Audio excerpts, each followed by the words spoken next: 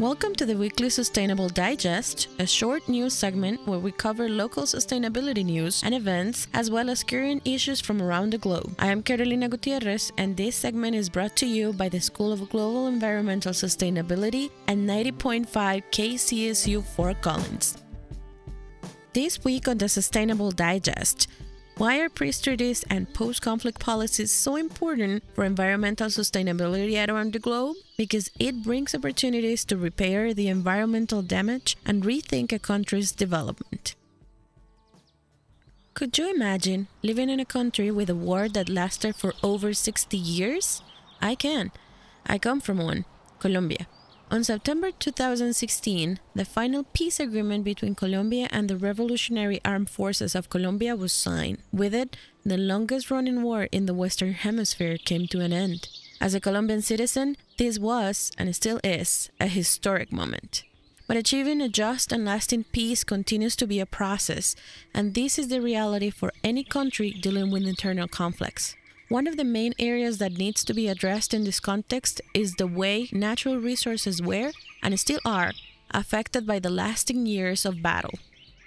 In general, armed conflict leaves a footprint on landscapes and ecosystems, including deforestation, oil pipelines destruction, illegal crops fumigation, pollution, and presence of large groups of combatants on areas with high levels of biodiversity. For environmental researchers in Colombia, this is an unprecedented opportunity. It opens the possibility of accessing hotspots of diversity that were inaccessible or unsafe to enter in the past decades. It also has the potential to decrease deforestation, start restoration efforts in highly impacted areas, and design policies aimed to protect and conserve natural areas and parks. At the same time, the end of an armed conflict opens the opportunity for the areas high in biodiversity that sustain the highest impact to start exploiting their natural resources in a sustainable way, which fosters the economic development of the region and the country. This represents a challenge for management and policymakers who are responsible for consulting and the use of the knowledge generated by local scientists, universities, and environmental institutions in terms of conservation priorities.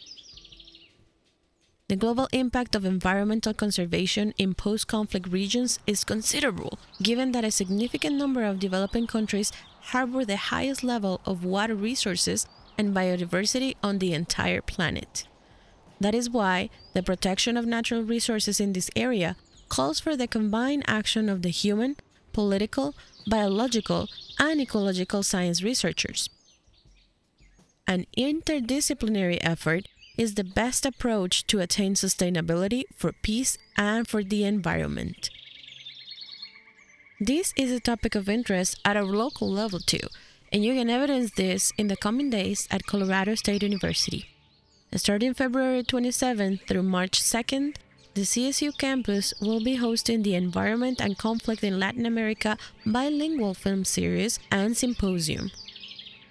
Combining Latin American studies and environmental humanities, this event series invites the CSU and wider Colorado community to a conversation on environmental issues in Latin America through a variety of films and talks by activists, students, and faculty members.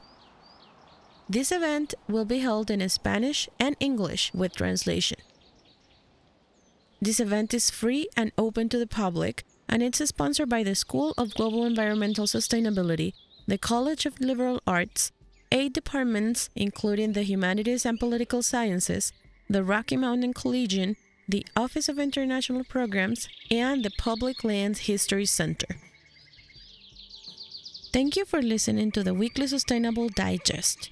Join us every Thursday and Friday afternoon on the Rocky Mountain Review or online at kcsufm.com. Or you can like our Sustainable Digest Facebook page. I am Carolina Gutierrez, and this digest is brought to you by 90.5 KCSU and the School of Global Environmental Sustainability at Colorado State University, Fort Collins.